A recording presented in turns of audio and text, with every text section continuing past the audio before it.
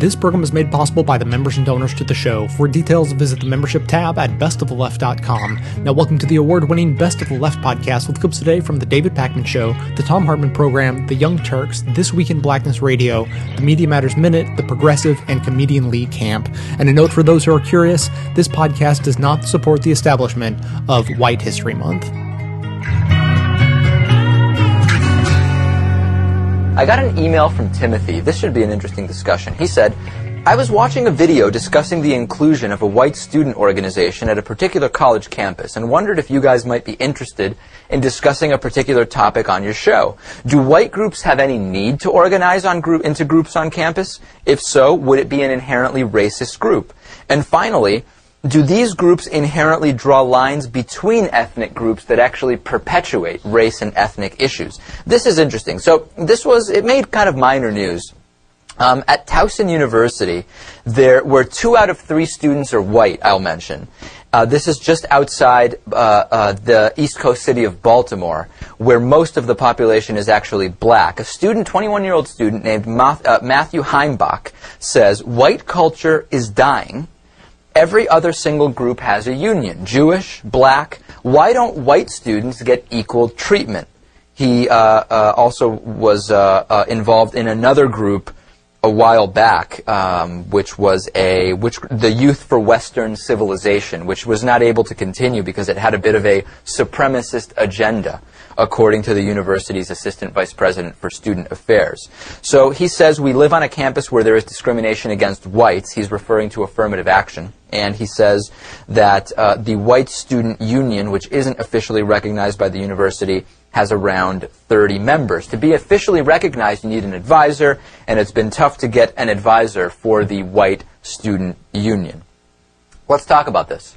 I don't know where to start. I mean, specifically with this individual, I believe that he does have a history that indicates that what's at the core here is an element of white supremacy, not just a group that is getting together for the same reasons that you would have any number of other ethnic or racial groups. So specifically with this group, I'm tended to think his motives are a little bit supremacist. Okay, let's say this pops up on another college and you know nothing about the individual or the members, the individual starting it or the members. Still, wouldn't the first thing that comes to mind be, okay, these people are probably have a white supremacist agenda? We may have that tendency, but that tendency may not be unwarranted. Just to add another note, Heimbach denies being racist, but he says that there are dangers of Marxism and a multicultural society, and he talks about a genocide where minority groups will overtake whites in the U.S. population. Sounds perfectly like what David Duke or Pat Buchanan say, we're going to be overrun by Hispanics and other groups, okay? Right. So this guy specifically, I think he probably is racist here. However, let's go to Natan first. Is a white group like this, if they want to have a white student union, is it inherently racist? Well, it's difficult to answer. So, for example, a lot of the black groups that would appear on a campus, or a Jewish group, or even a Latino group, which in itself may be too broad. Sometimes there's an El Salvadorian group, a Uruguayan group, etc. These things are meant to unite people with common cultural threads or language or history. And all of these groups have been oppressed in American history, and some of them continue to be. In fact, all of the ones that I mentioned in some ways. Whereas white people have never been oppressed in this country. White people have always been the majority, and they still are the majority, and they have had a certain amount of privilege. And I would add that white people do not share a common ethnicity. There are Irish people, there are Jewish white people, there are, Argentinian white people, like on this show. There are all kinds of white people who don't have exactly a shared identity. And the only real reason that I can think of that someone would want to unite people only along the lines of their skin and not along the lines of ethnicity is because they have some idea that they deserve to be together in the same way that the other groups are, and I can't think of that happening without supremacism being a part of it.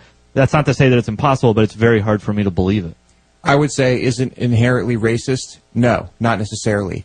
But I'd really be curious to hear what they're talking about when they're talking about white culture. what they're talking about, those meetings. Right. Does white culture even exist? Is there such a thing? I mean, there's certainly the idea, it's a good point, which is the idea that white culture, in the sense that it includes Irish people in Boston. It's a euphemism. And people of German origin in Georgia, and that there would be some kind of shared culture there, specifically because of the white skin color, it seems non-existent. Right. Not only non-existent, for the most part, it's a euphemism. It's a reference to a period of American history where they were oppressing people of color. I mean, that is the term that is often used by KKK members, by white supremacists: white culture, white people, a white country, the country being taken away from us. This is all very old language. I think with regard to these groups, we need to say there are no blanket statements. In this particular case, the kid's got a supremacist background. He tried to do something similar. He says things that are pretty xenophobic. In this particular case, I would say this was going to be a racist group.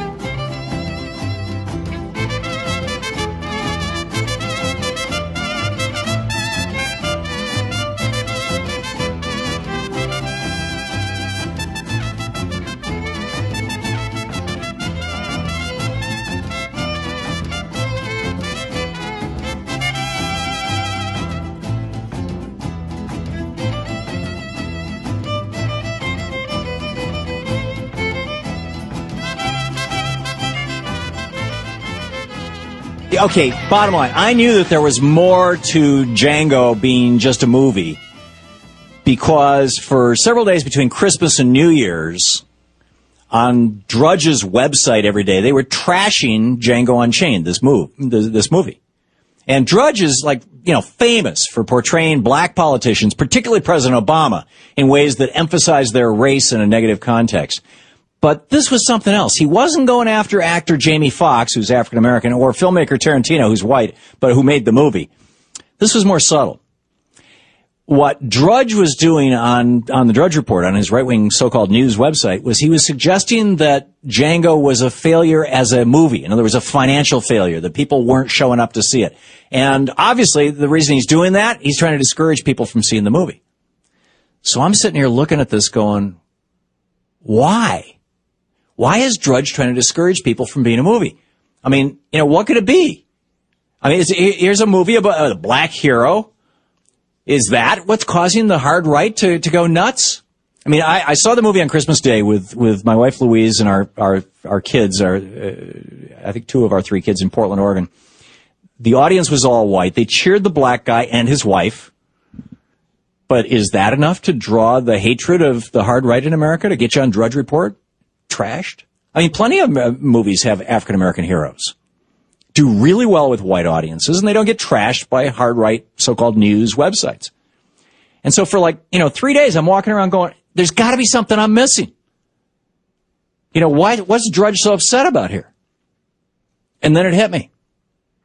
The importance of that movie, Django Unchained, the importance of that movie is not just the horrors of slavery, although that's really important about it, and it's not that it's a really great story of a knight off to rescue his damsel in distress, which it is, and it's not about brilliant acting on the part of Jamie Foxx and Leonardo DiCaprio, and it's not about brilliant filmmaking.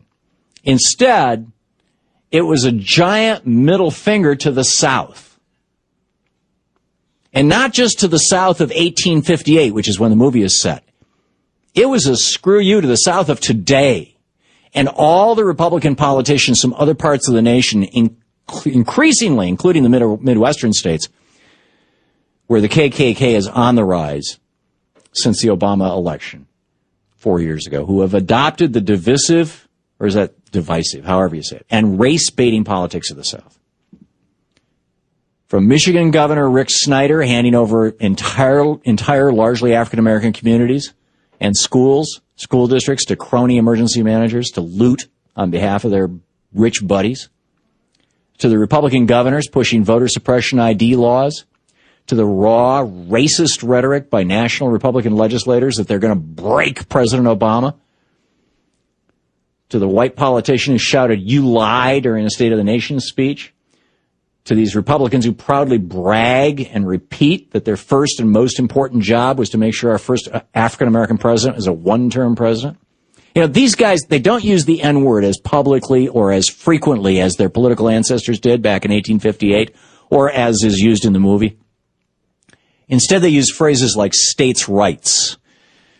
You know, where Ronald Reagan gave his first speech in 1980 after he was nominated for President of the United States? He went to a little town of fewer than 10,000 people down in Mississippi, Philadelphia, Mississippi. And he gave a speech on states' rights. And there were all these white folks around America who just kind of didn't notice that because they didn't know what was going on. And what's Philadelphia, Mississippi? Did he get the state wrong? Did he mean to go to Pennsylvania? Oh, no. This was Reagan's first speech as a Republican running for President of the United States in Philadelphia, Mississippi, where 3 civil rights workers were murdered.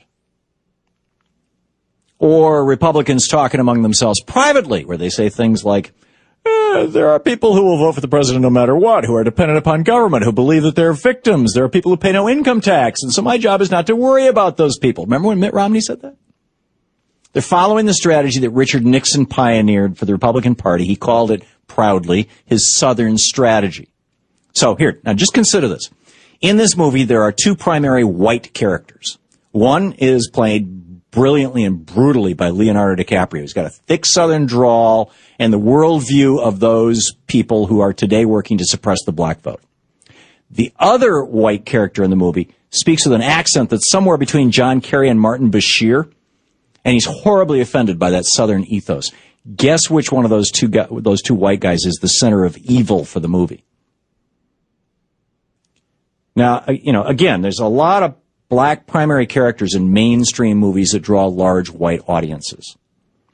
And Jamie Foxx is as brilliant an actor and as strong a character as you'll ever see in any movie, regardless of race or genre.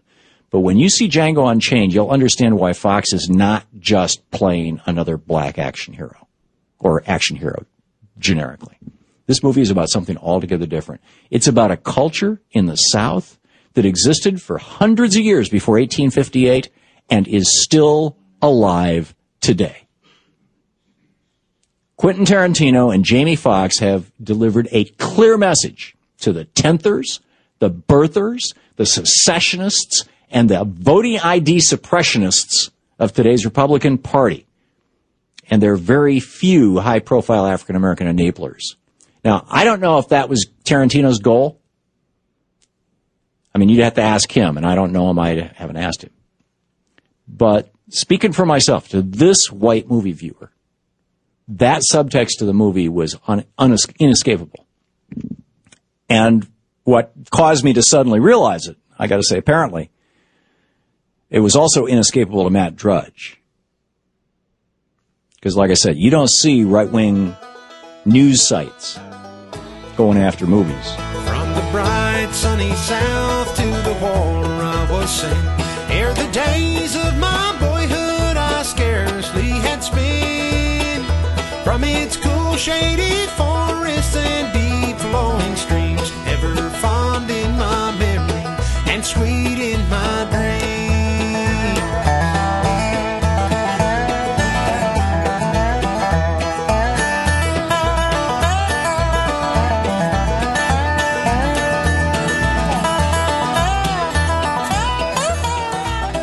So Israel has a twofold immigration problem these days. First of all, there's refugees from Sudan that are in the country, and there's been a lot of agitation over that.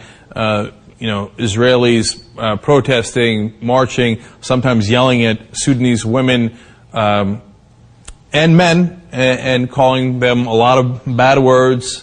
Basically say, Sudanese, go home, you're not welcome here, you're criminals. In one instance, shouting at them, you're whores, etc. Now, of course, there's an irony there. Israel was created because nobody would take in the Jews during the Holocaust. So that seems like an excellent justification, and the one that is used most often, understandably so, right? Now, the Sudanese have not been treated well, not just in Sudan, the ones that are fleeing, but also in Egypt and other Muslim countries as well. And a lot of them are Christian, and they're fleeing because they're being persecuted because of religious reasons. Now, you would hope that of all the countries in the world, Israel would understand that best. But that's actually the least of their immigration problems. They also have 130,000 Ethiopians. Now, in this case, the Ethiopians are Jewish, so it doesn't really matter. It's a Jewish state, so they should be welcome, right? Well, not exactly. The health ministry has just admitted that they were doing forced sterilization of Ethiopian women, even though they're Jewish, as they were coming into the country. Now, thank God the sterilization is not permanent, but it did last for a long time. In fact, over the last 10 years, the birth rate among Ethiopians in Israel has dropped by 50%. Now, you don't have to speculate as to why. As I just told you, Israel's health minister has admitted they did the program, and in fact, he sent out a note saying not to renew prescriptions for Depo-Provera for women of Ethiopian origin if for any reason there is concern that they might not understand the ramifications of the treatment. I don't think the issue was that they didn't understand the ramifications of the treatment. The issue was as they were coming in, they were told they had to get that shot. Sometimes they were lied to and said, oh yeah, it's a vaccination and it's going to help you with your health. One of the women that were interviewed, the 30 different ones saying the same thing, was quoted as saying, quote, they told us they are inoculations. They told us people who frequently give birth suffer. We took it every 3 months. We said we didn't want to. Look, Israel's not the only country with racism. I mean, look at the United States of America. We had slavery here, and problems of racism still exist in this country, as well as many other countries. But that is really embarrassing. I mean, if you're going to be a Jewish state and then you do this to fellow Jews, what, just because they're African? Because they're black? Oof. The people of Israel should be livid over that. And I wish they were also livid over the Sudan situation. Unfortunately, a poll out is really frightening.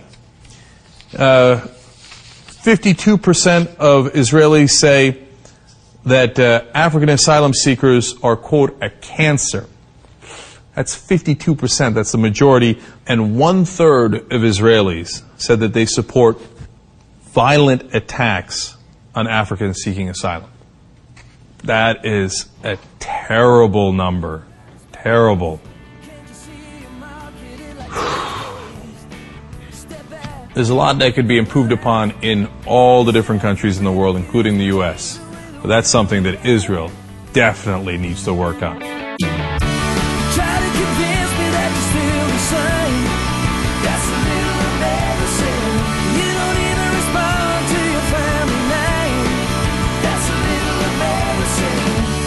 Here at Best of the Left, supporting the good works of others is our entire reason for existence. Since the beginning of 2006, I've been making this show to highlight what I consider to be some of the best of the truly liberal media. Now I'm working on several ways to promote the best progressive activism around. Ruminate for a moment on whether you enjoy this show or consider its goals to be worthwhile, and if you do, please consider supporting this work by becoming a member for as little as $5 a month or even $55 a year at the membership tab at bestoftheleft.com. It's the donations of members that allow the show to continue and continue to improve. Thanks so much for your support.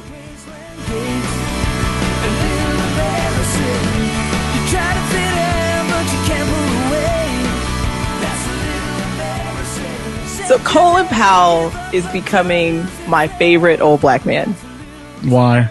Favorite. So he you know how he got into it about the Republicans not too long ago. Yes. And how the Republican Party has is it a dark vein of intolerance? Yes.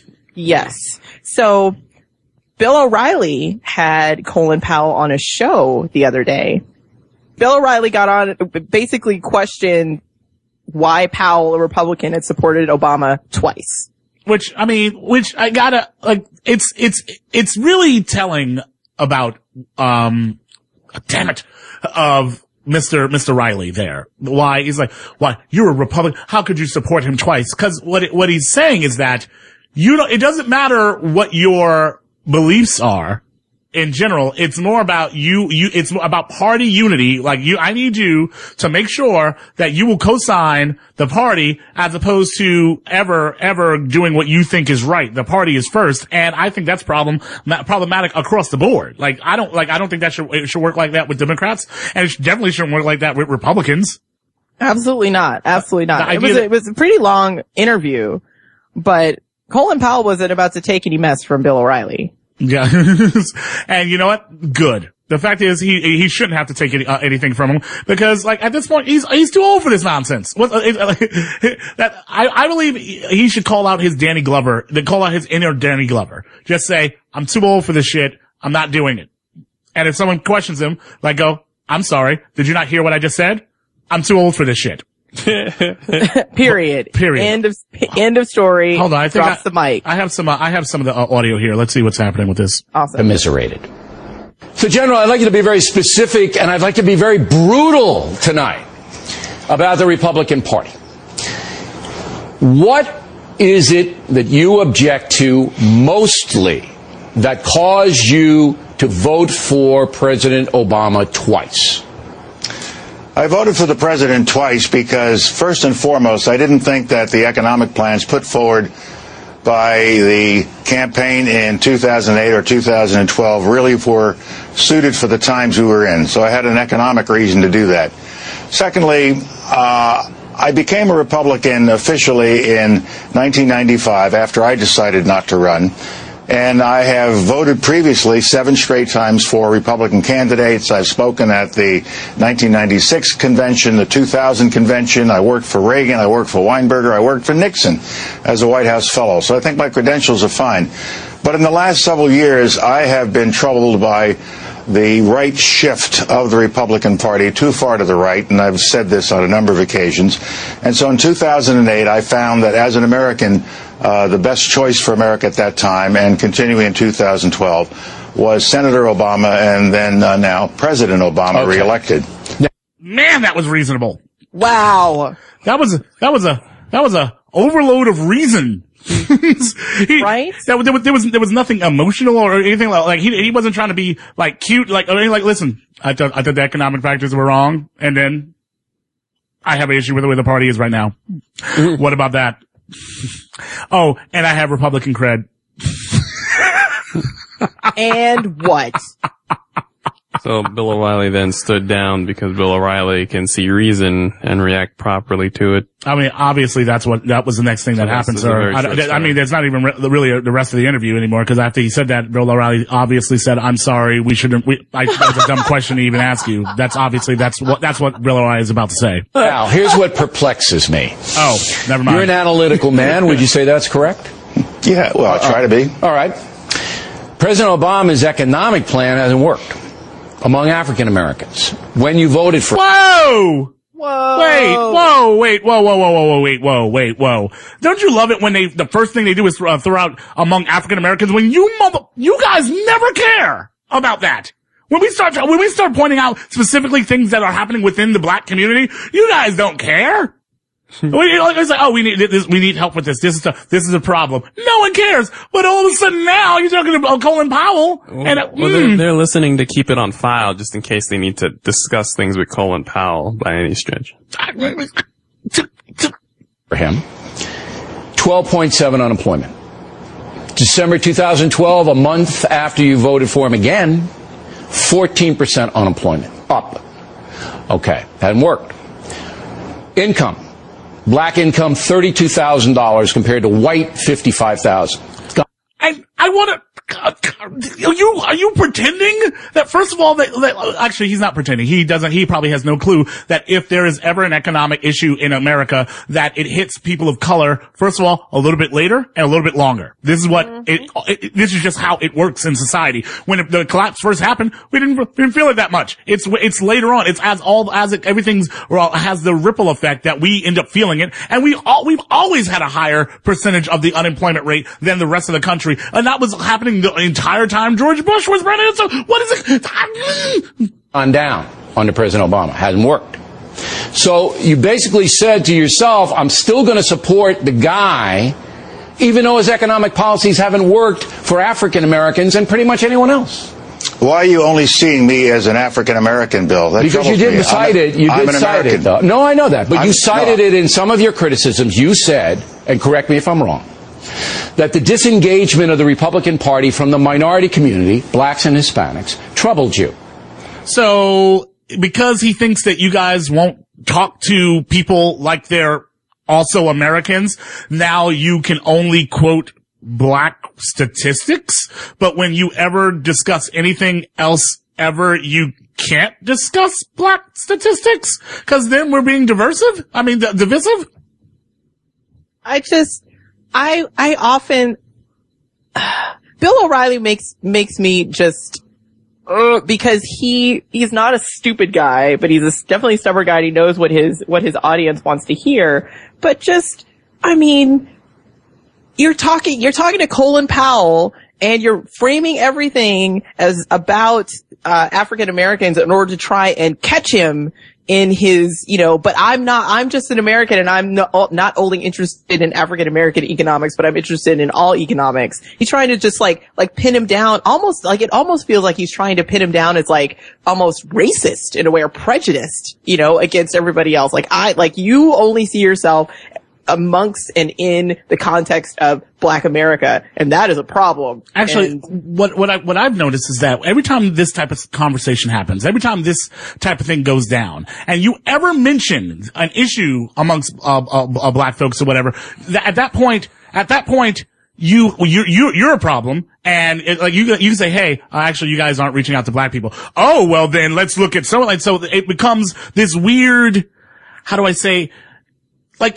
It's almost as if that, and by the way, this is why some people don't bring up race, and especially within the Republican Party, and it's because when you do, even if you're absolutely correct, at that point you're looked at as divisive, and now the conversation is completely derailed. Whether or not the Republican Party is in fact completely and totally problematic no longer matters, because you mentioned black people, so now we're gonna poke at you about black people. What about that? I know that you are an American with a record that, lots of people support it, but whatever. No.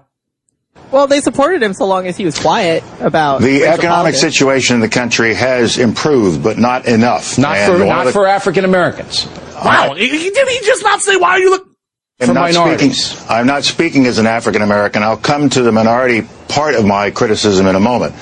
But we have seen a doubling of the stock market. The financial system has stabilized. The economy is starting to improve. I want to see it improve even faster and in a broader sense, so that those who are at the lower end of the economic scale, including African Americans, Latino Americans, and others, can start to come up. Ultimately. Now, I would like to also point out there that I'm not exactly pleased with the ideas. I'm not speaking as African American, because the fact is, every time I speak, I'm speaking as an African American, a black person. Right. So there's never a time when I'm not speaking as a black person. Yeah, I'm a black person, but I'm also an American. I'm also can look beyond the boundaries of my particular, I guess, racial construct. I feel like it may be just the verb, the way he's forced to approach someone like Riley, or just be functioning in this party, where if he doesn't separate himself a bit, they're going to drill him with it to the point where they don't let him speak, like what Riley's doing right now. Well, I think that what would have been interesting is if Colin Powell had flipped it around and said, Bill, how come you're so interested in the African American community? Why is it that your identity seems to lead you to only target African Americans? Because that's the thing that's always eliminated in what I would say are ignorant, dumb conversations about race, particularly on places like Fox News, is that race somehow only exists when you mention it. Like the race card, for example, we're all carrying around you're breaking up cards in our pocket. You're breaking up one down whenever it's convenient. You're breaking up a little bit, ma'am. I'm saying that I was saying that. Can you hear me now? Yes. Saying that the problem with the dumb conversations about race is that first of all, that race only exists for non-white people. So that white is somehow some kind of neutral, unspoken, non-race race that we don't actually have to interrogate, that doesn't actually come with its own set of privileges and baggage, etc. I'm not amused, Dasha, in any shape, form, or fashion. Those numbers that you just cited are going to be fixed by an improving economy and an economy that's spread out more.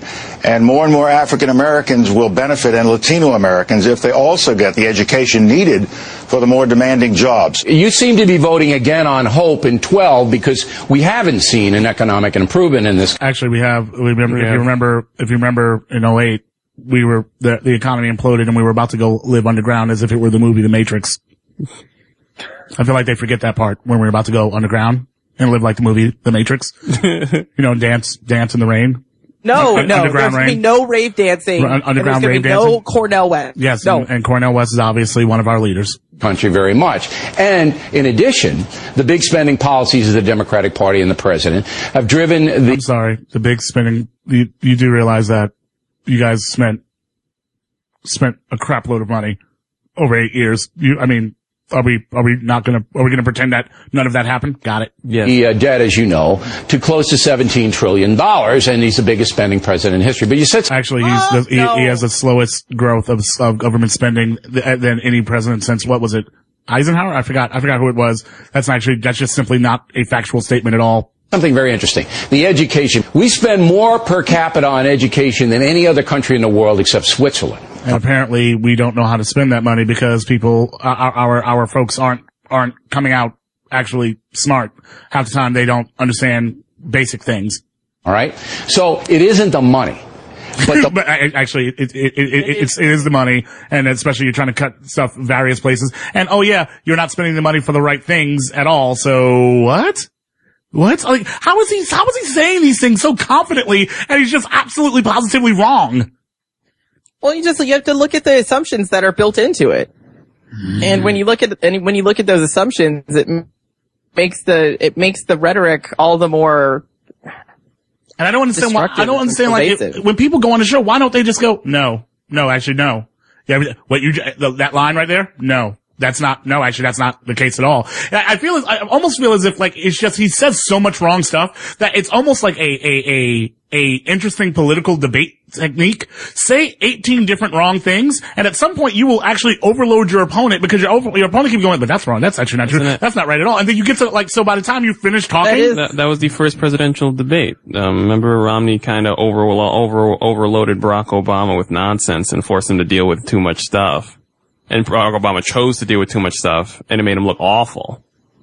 You remember, man. I guess I got. Money continues to flow. It's the discipline. It's the discipline. What'd you say? What'd you say, Dasha? That's a debate style. To literally just say 15 wrong different things? I have never heard of that. Integration of the family structure. All of the things that the Republican Party and the conservative movement are emphasizing. Yet you have drifted away from them. And I'm saying to you, it's not about money and education. Am I wrong? It is money and education, but... Yes, you are. You are so wrong in so many different ways. I don't know how to start. My brain just imploded because of how wrong you were. It's more fundamental than that. Now, with respect to some of the things I've been saying, I've been critical of the party, is that I don't think the party recognizes the fundamental demographic changes that are taking place in the country. In one more generation, African Americans, Asian Americans, and Latino Hispanic Americans will be the majority of the country. And we have to educate those youngsters for the positions of leadership that they are going to occupy. You don't think that's being done now? I don't...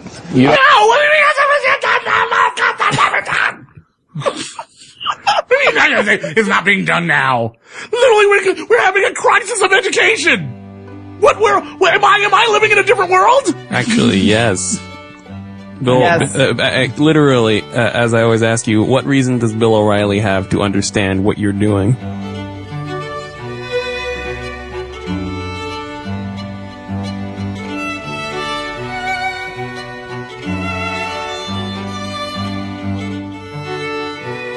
This is the Media Matters Minute. I'm Bradley Herring. Bill O'Reilly interviewed former Secretary of State Colin Powell about the Republican Party's focus on voter disenfranchisement. O'Reilly ignored key legal problems for voter ID laws under the Voting Rights Act. And he dismissed concerns of voter suppression, falsely claiming in-person voter fraud is a problem. Surely you know how fraud is committed. And I mean, Boston and Chicago, you register and then you show up and it's not you. I have not seen any study that says fraud is a problem of such significance that these kinds of procedures were in place. And I'm glad to see that Governor Scott in Florida has recently said he's turning this back over to his local community. I just think showing an ID to vote is the bare minimum. Multiple studies have shown that in-person voter fraud is virtually non-existent. Despite this fact, Republican state legislators and their right-wing allies have aggressively pushed discriminatory voter ID laws.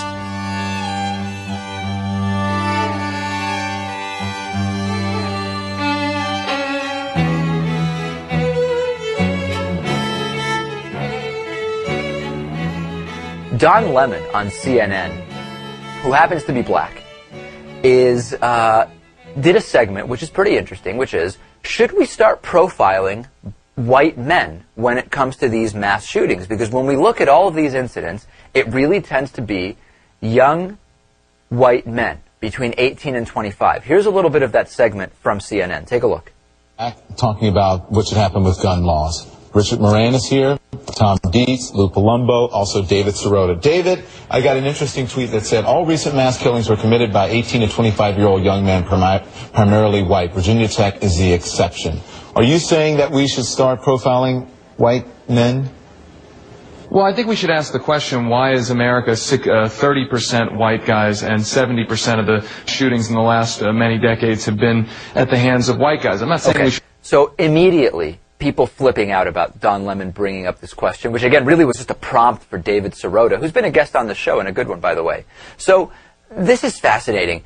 It's almost too bad, actually, that Don Lemon is black, because it gives people an out. I've been looking online at what are the responses to Don Lemon bringing up this topic, and it's basically all attacks, racial attacks on Don Lemon for being black, or on Don Lemon for being gay, which I don't know how it even has anything to do with this discussion, which is incredible, and it's a fascinating distraction to the topic. But we have to ask that, right? Because if the profiling is based on fact, it seems to be all well and good until it's white men. Example, when statistically plane hijackings have been determined to be Muslim men over a period of time, we profile them, no problem. There's resistance from some groups, but basically the consensus is that's generally okay in some ways, because we agree that's true. That's the group that is most involved here. With these mass shootings, it's young white men, and all of a sudden, if Don Lemon asks the question, N-word, F-word, he's gay, he's black, doesn't make any sense. But to be expected. But his point is a good one. I mean, not just the individual shootings, but look at every few months, there's like a terrorist group that pops up that gets busted by the feds. Domestic terror. Domestic terrorist group, right. And it's always a bunch of, usually with the terrorist groups, young to middle-aged white men. And there is a trend. Do you agree, Natan, that it's almost too bad that it's Don Lemon who's asking this question, because he's giving racists an out to just say, hey, he's black, he wants something to blame on white people? That's exactly right, and he's not blaming anybody, he's just prompting the guest. These aren't his ideas. When people attack him, they're just attacking the messenger. Right. He's just expressing the other guy's opinion. The other guy's a white guy. I know life is getting shorter. I can't bring myself to set the scene. As an anti-consumerism advocate, I'd like to encourage you to shop less, don't buy things you don't need, and only buy the necessities from local, independently owned businesses. That said, if you don't take this good advice, then at least there's a way to shop that helps support this show at the same time. Simply click through to Amazon.com, just one of the major companies under constant boycott by one liberal cause or another, from the banner posted at bestoftheleft.com. Better yet, click through just once and bookmark that link to use every time you shop. Your shopping experience will be identical to normal. It will cost you nothing extra, but 7 to 8% of the cost of your order in soulless corporate blood money will be siphoned off and used to tremendously support the production of this show. Thanks for doing the right thing, whatever you consider that to be.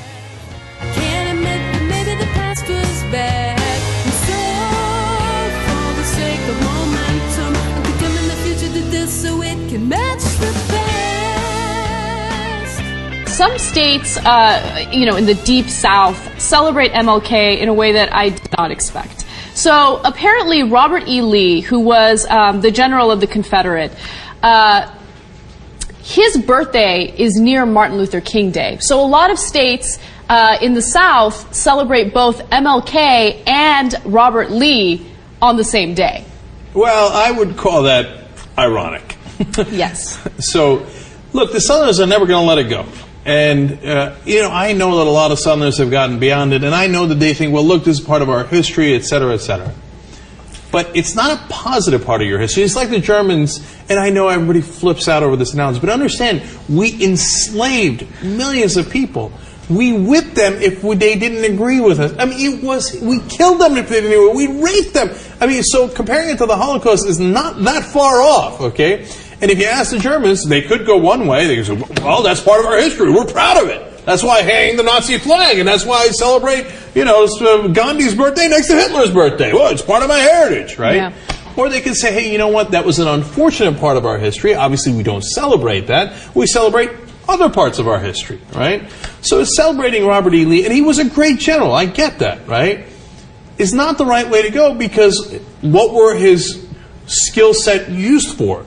To keep slaves. So if I were living in Mississippi, for instance, and by the way, each school decides to implement it in different ways, right? So some schools say, no, it's MLK Day, right? So they'll celebrate Martin Luther King Jr. So I don't want to make a blanket statement about all institutions, all schools within these states. And my guess is the black schools in Mississippi are not celebrating Robert E. Lee's birthday. Correct.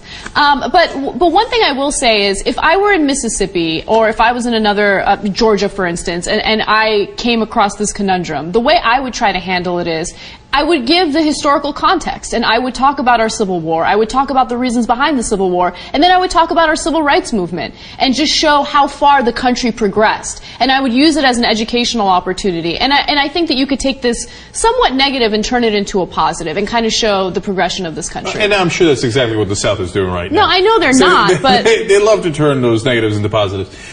So I had a partner at the first law firm that I worked for, and he was a very proud Southerner. And he would take out the associates that worked underneath him to drinks on Robert E. Lee's birthday every year. Now, he was my first boss, my partner, and you can get a sense of where I was heading, even back then. I don't do a talk show or anything. This is my first job out of law school. And he takes us for drinks. He's the most senior partner at the law firm. And he says, to Robert Lee. And I go, and of course to Ulysses S. Grant. And everybody's like, I can't believe he just said that. Right? I'm literally the most junior guy there. I don't know if I've been there a month or 2 months. He's the most senior partner.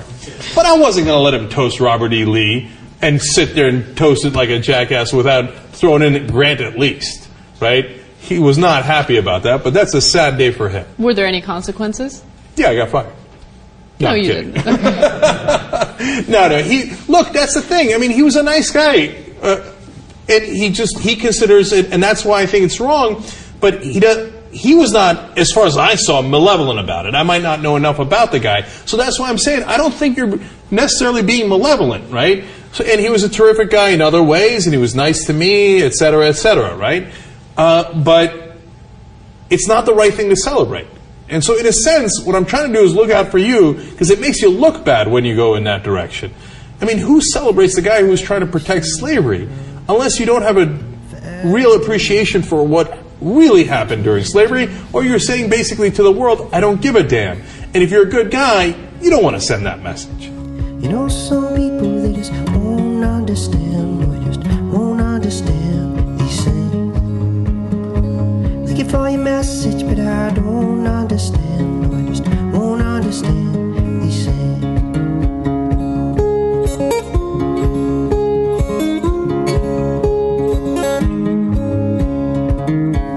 Sacred land, and it has seen many hands. It has wealth and gold, yet it is fragile and old. And now the greedy souls just don't care to know of the changes it will confront. The coincidence of Barack Obama's second inaugural coming as it does on Martin Luther King's birthday invites reflection. Yes, we've come a long way on race relations since 1968. I, like many people over 50, never thought I'd see the day that a black man would become president, much less re-elected president. We've matured as a nation, at least on the surface, on the issue of race, though you don't have to dig too deep to find the old ugliness. It's right there in the Republican Party. It's in our resegregated schools. It's in our income and wealth wealth disparities. But Martin Luther King was concerned not only with fighting racial injustice. In the last 5 years of his life especially, he set out to attack poverty and to confront what he called the giant triplets of racism, materialism, and militarism. He understood the linkages among them. He grasped the injustice of capitalism, and he, deep in his bones, was committed to nonviolence. Still today, capitalism and militarism reign, and President Obama hasn't done much to curb the excesses of capitalism, and he's done absolutely nothing about militarism but expand its reach. Of all the judgments that a Martin Luther King might make of our current president, that one, I'm afraid, would be the most harsh. I'm Matt Rothschild, and that's how I see it.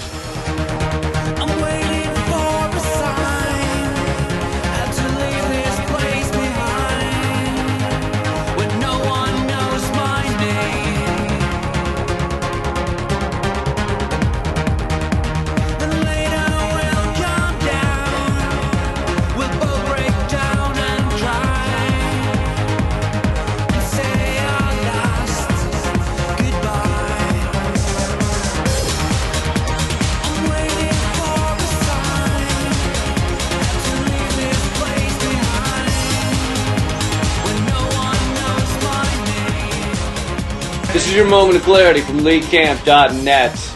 I gotta admit, today's episode makes me feel weird.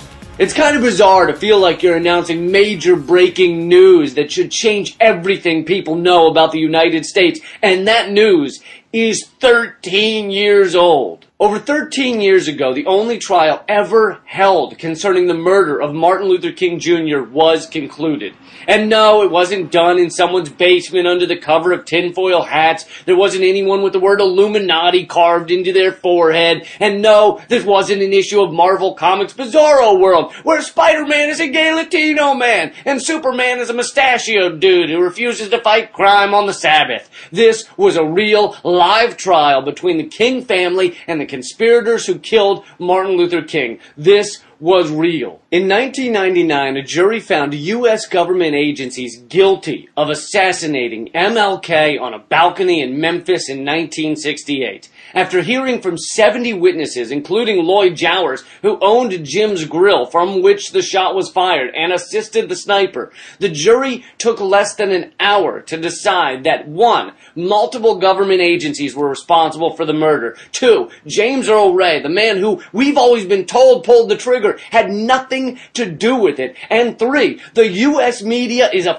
stain on the soul of this country, a tarnish so deep and dark it makes the Bermuda Triangle look like a happy day on the slip and slide. James Earl Ray only signed a confession because he was told it was the only way he could get a trial. Once he realized he would not get a trial, he recanted his confession and maintained his innocence to his death. Even Coretta Scott King and the King family said he was innocent. On the other hand, the 20th Special Forces Group was shown to have a sniper team at the location of King's murder. This is significant because snipers are good at putting bullets through people from a large distance away. It just so happens that Martin Luther King had a bullet go through him from a large distance away. What are the odds? Something tells me the 8-man sniper team wasn't at Jim's Grill that day for the cooking. Jim's Grill. Our barbecue ribs are trigger finger licking good. So you're telling me, under U.S. law, the U.S. government has been found to have assassinated one of the 10 most courageous, most beloved American leaders, and most people in this country still don't know it? I can't turn on a TV without hearing that Lance Armstrong is guilty of using drugs, or Kristen Stewart is guilty of sleeping with a guy, or Manti Te'o is guilty of believing a Skype video of a stack of clothing is a real live girlfriend. Todd Aiken's guilty of believing God raped women, and Mel Gibson hates Jews, and Lindsay Lohan said bliggity blue. Everybody in this country knows every step, breath, spasm, and orgasm that involves Justin Bieber, Dan Marino, and Anthony Weiner. Can't avoid it. Can't not know it even if you try. Yet this government, our own government, was found guilty in a court of law of straight up murdering a peaceful disobedience icon, a legend who led the American people out of the Dark Ages, a modern day prophet. Number 5 on the list of greatest Americans, behind only George Washington, Ben Franklin, Carrie Underwood, and Balky from Perfect Strangers. The government was found guilty by a jury in 1999, and we never heard a word of it? Never heard a sound. To this day, you're more likely to see a news anchor breastfeed an adult man in a diaper live on the news at 5 than you are to see them mention the government's assassination of Martin Luther King Jr. In the words of Gandhi, what the f*** is going on around here? And that is your breaking holy how could this happen news from 13 years ago. Is this the 50s or 1999? Hey, this is Lee Camp. I hope you've enjoyed having my Moment of Clarity rants pumped into your skulls. If you have, you would almost definitely love my free Moment of Clarity Backstage podcast, where I discuss the topics of the day. You know, the little things, like the corporate raping and pillaging of our world. I also have on fun, awesome guests like this lady. My name is Janine Garofalo. This guy.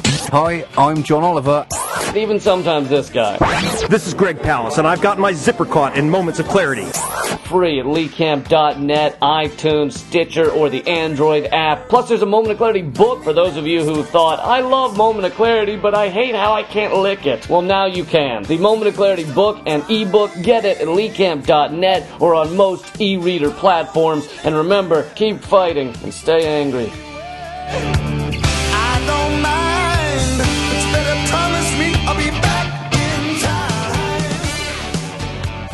It seems every year, right around this time, between Martin Luther King Day and the beginning of Black History Month, you always hear about people trying to insist that Martin Luther King would be one thing or would be another thing if he was alive today, oftentimes forgetting the actual words of Martin Luther King. Some years we hear that Martin Luther King would supposedly be part of the neo-Confederate Republican Party of today if he were alive. Other years, it's crimes of omission. You hear Martin Luther King's 1963 I Have a Dream speech, but you don't hear on TV or in the media, you don't hear mentioned what he said in his 1967 Riverside Church speech. Well, the Pentagon, as it always often does, is topping everybody. The biggest of big government departments is now claiming that Martin Luther King, if he was alive today, he would support more defense spending, more weapons procurement, and more militarism in general. If you think I'm making this up, think again.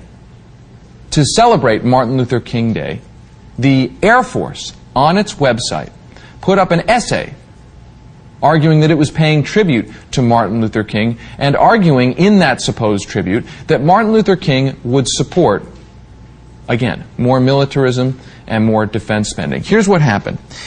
The Air Force's website for its global strike team put up an essay on Martin Luther King Day saying this, quote, Dr. King would be proud to see our global strike team ensuring the most powerful weapons in the United States arsenal remain the credible bedrock of our national defense. Maintaining our commitment to our global strike team, our families, and our nation is a fitting tribute to Dr. King as we celebrate his legacy. That was the Air Force.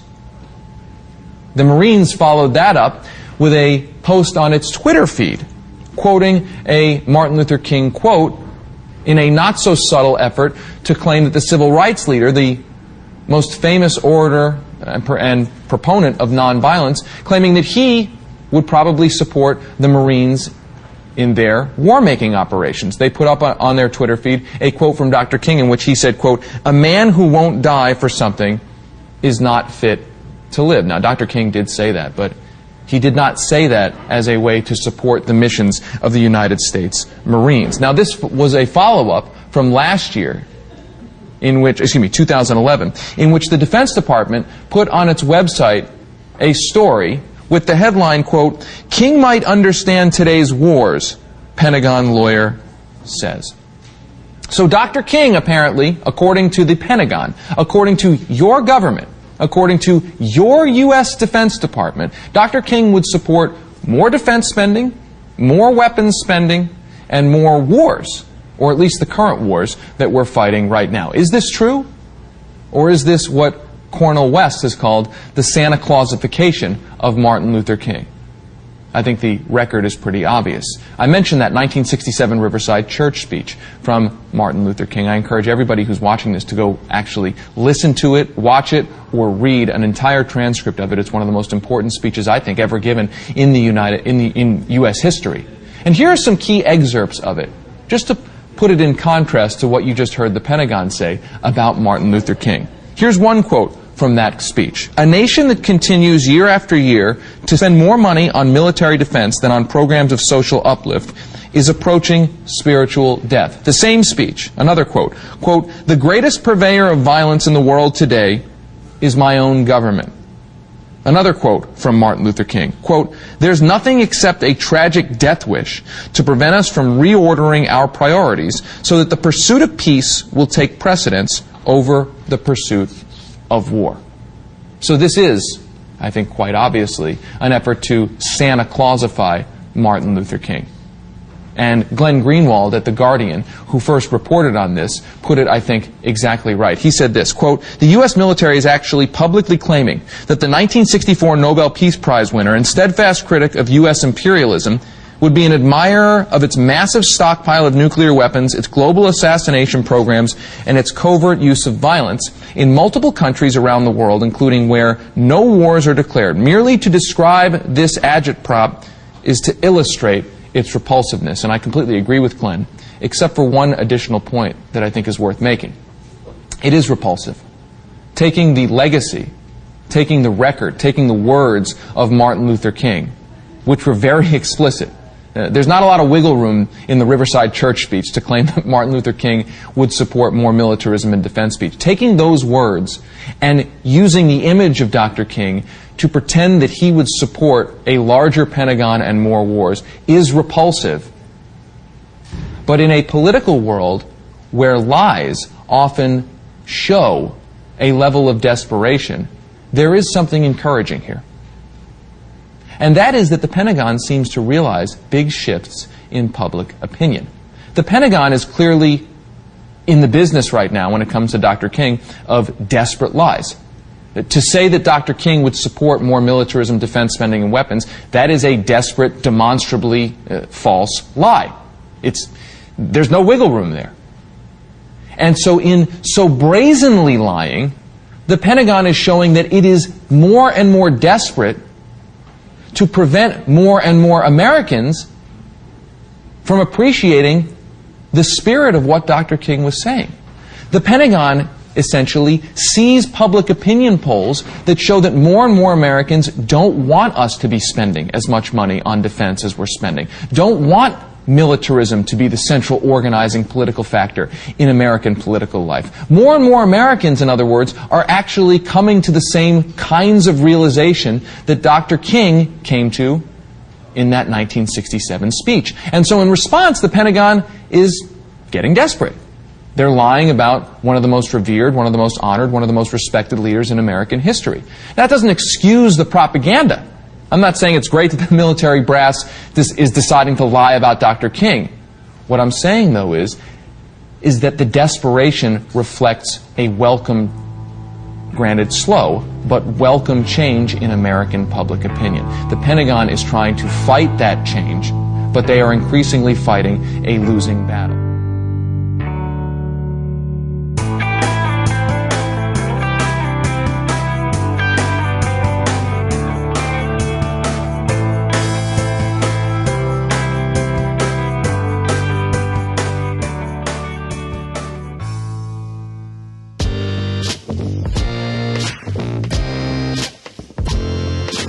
Hey Jay, this is Chris from Northern Kentucky. Big fan of the show. This is the first time I'm calling in. I just wanted to respond to some of the comments from your newest episode about polygamy.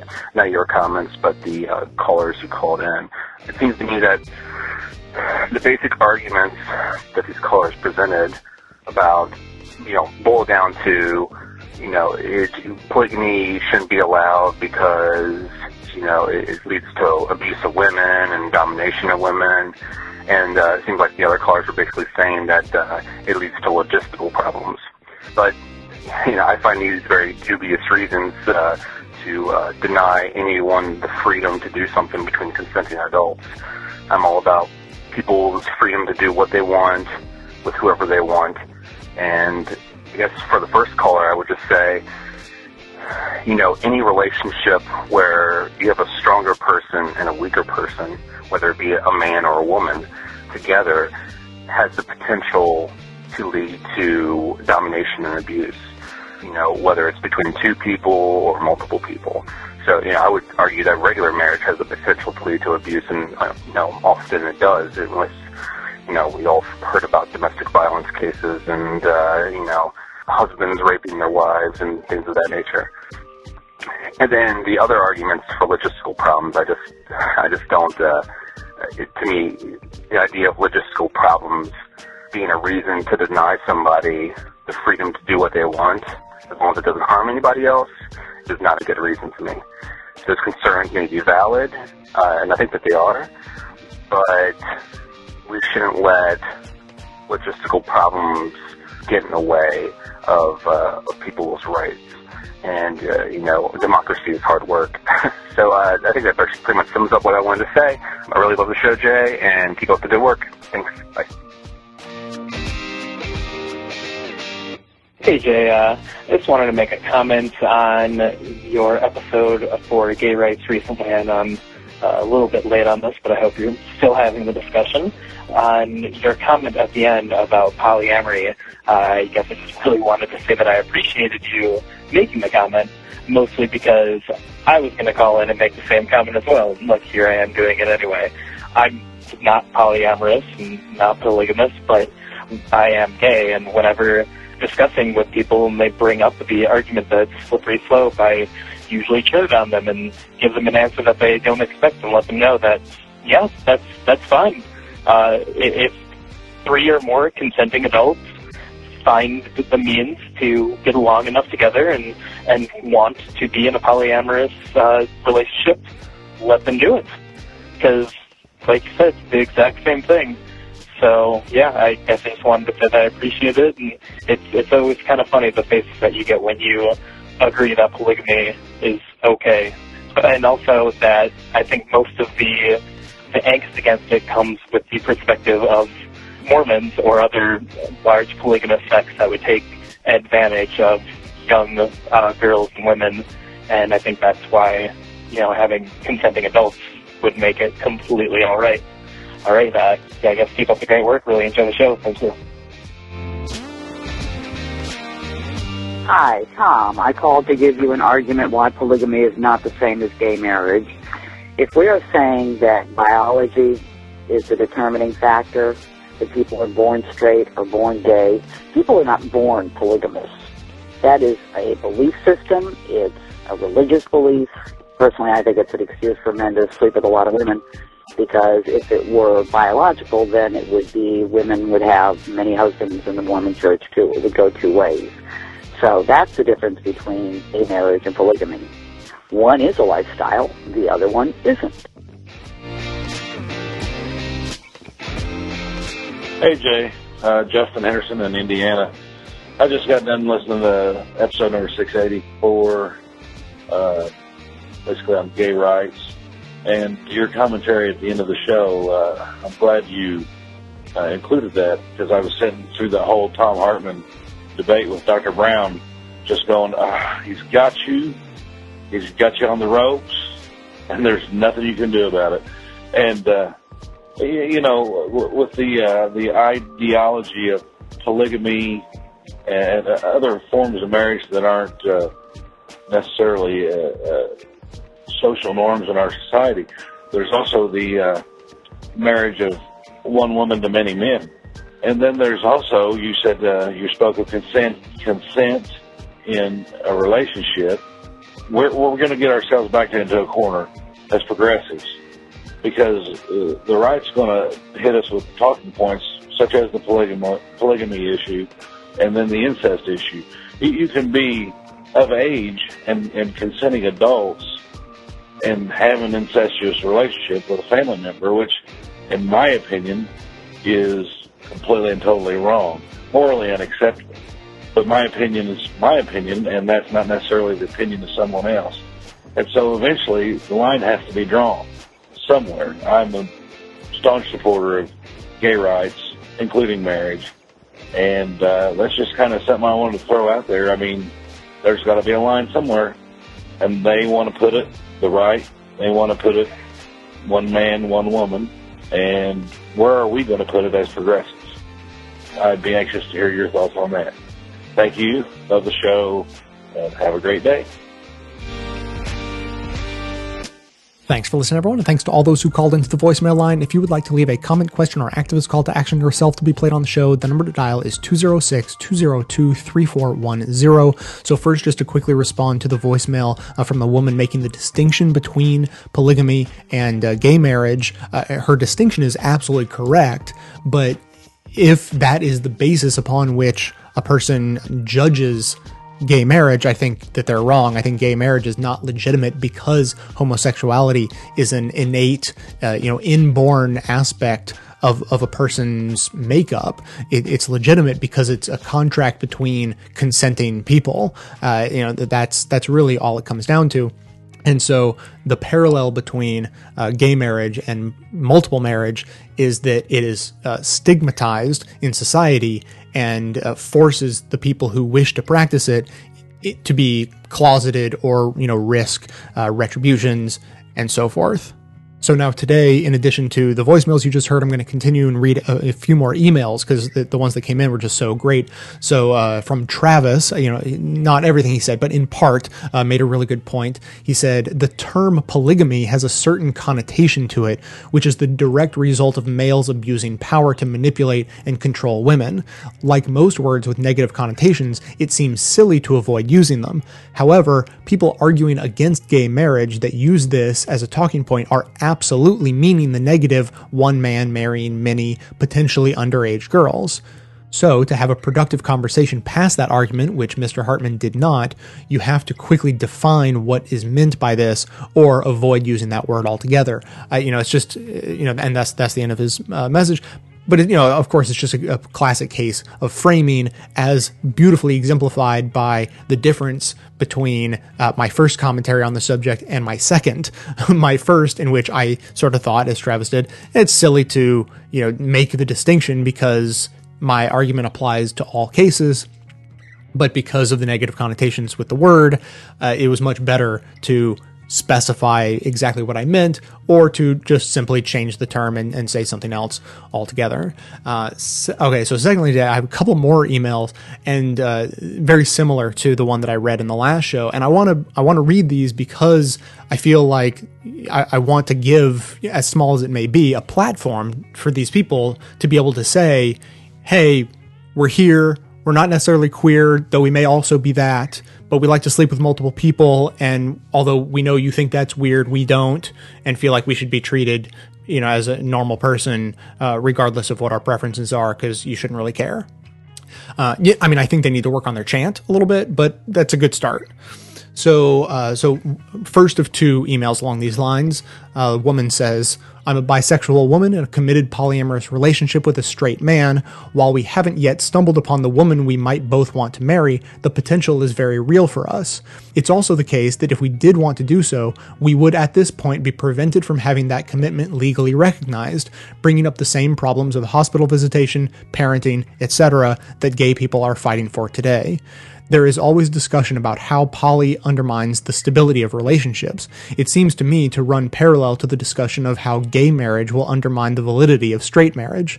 The stability in polyamory comes from removing the inevitable rule that comes with monogamy. Quote, if you fall for anyone else, we're done, unquote.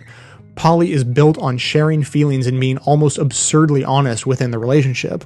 The situation I'm in now is far more stable than any monogamous relationship I've ever been in, because I never have to wonder if my partner is crushing on someone else and will therefore leave me.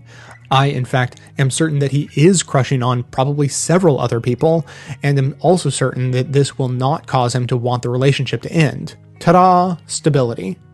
Anyway, I appreciate your inclusion of us polyfolk in your discussion of marriage. You seem to be pretty clear-headed on the subject. That's a relief when the standard story of polyamory these days revolves around how it's bad for the kids, the women, the dog, and everyone else that a few people have chosen to dispense with jealousy and make ourselves happier in the process.